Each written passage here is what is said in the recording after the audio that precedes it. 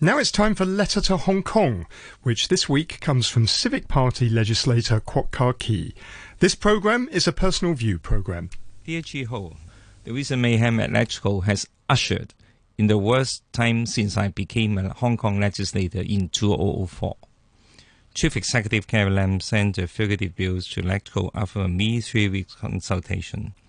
The issue of transfer of fugitives to China has been a low-go zone for more than 21 years. Mainly because we need to build a firewall between the legal system of Hong Kong and the mainland to preserve one country, two systems. The move arose from a murder case in Taiwan a year ago, the Cheng Tong Kai case. In order to send Chen to Taiwan for trial of murder, Carrie Lam's administration, together with the pro-Beijing political party, pushed forward the bill as an urgent matter as Chen may be released from custody at the end of April. In the beginning, this argument was accepted by the people of Hong Kong. As more facts became evident, people thought otherwise. One of the most important was a statement made by the Mainland Affairs Committee of Taiwan government. Taiwan had made repeated attempts since last year to communicate with the HKSAR government on the murder case, but received no reply. When the Taiwanese government was asked whether they would accept the new amendment bill, the response was simply no. The reason was simple. Under this amendment, Taiwan will be considered part of China in order for the transfer of fugitives to take place. This will put Taiwan in a very difficult situation.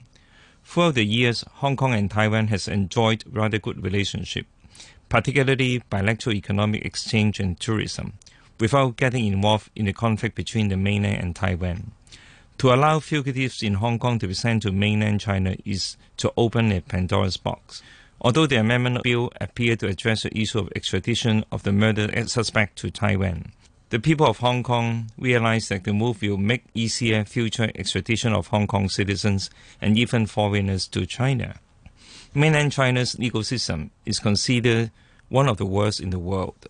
Political prosecution, forced admittance in front of TV camera, denial of the right to hire one's lawyer, or forcible acceptance of lawyer instructed by the authority are still common practice on the mainland that we in Hong Kong cannot accept.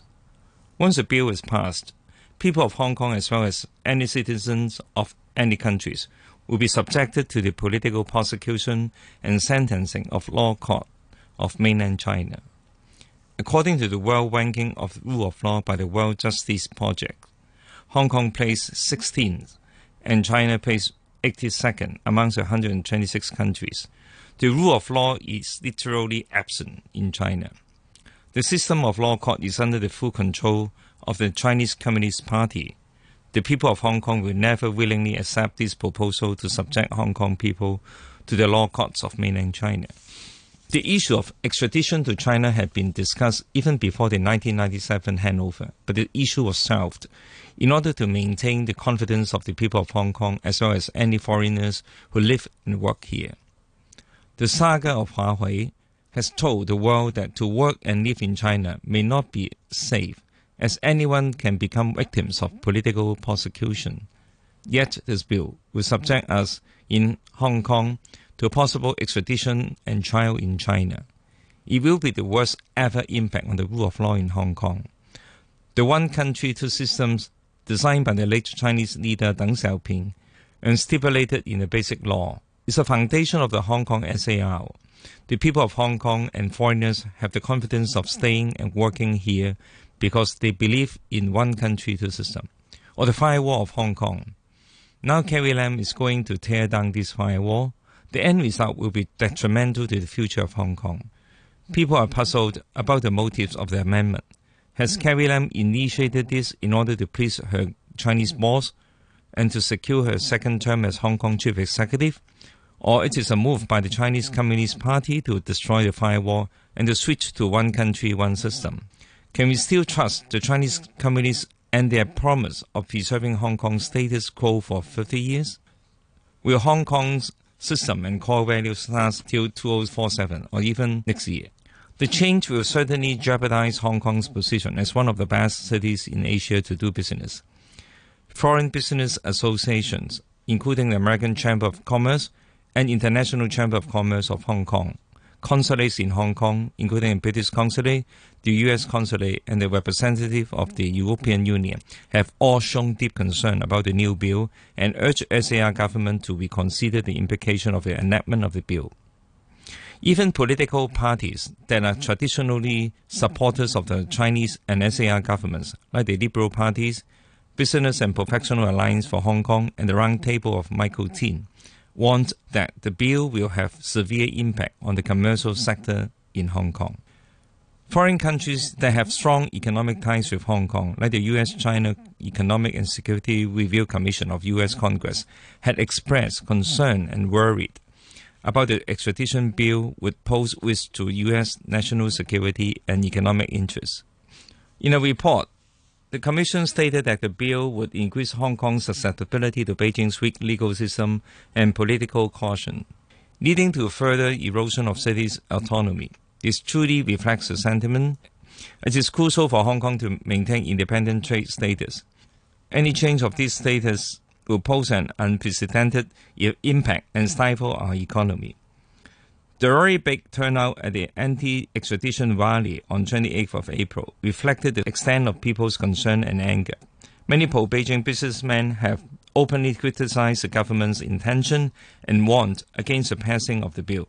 There was a big change, as these people have always been on the side of the SAR and Beijing governments on many issues, including the constitutional reform or even Article 23.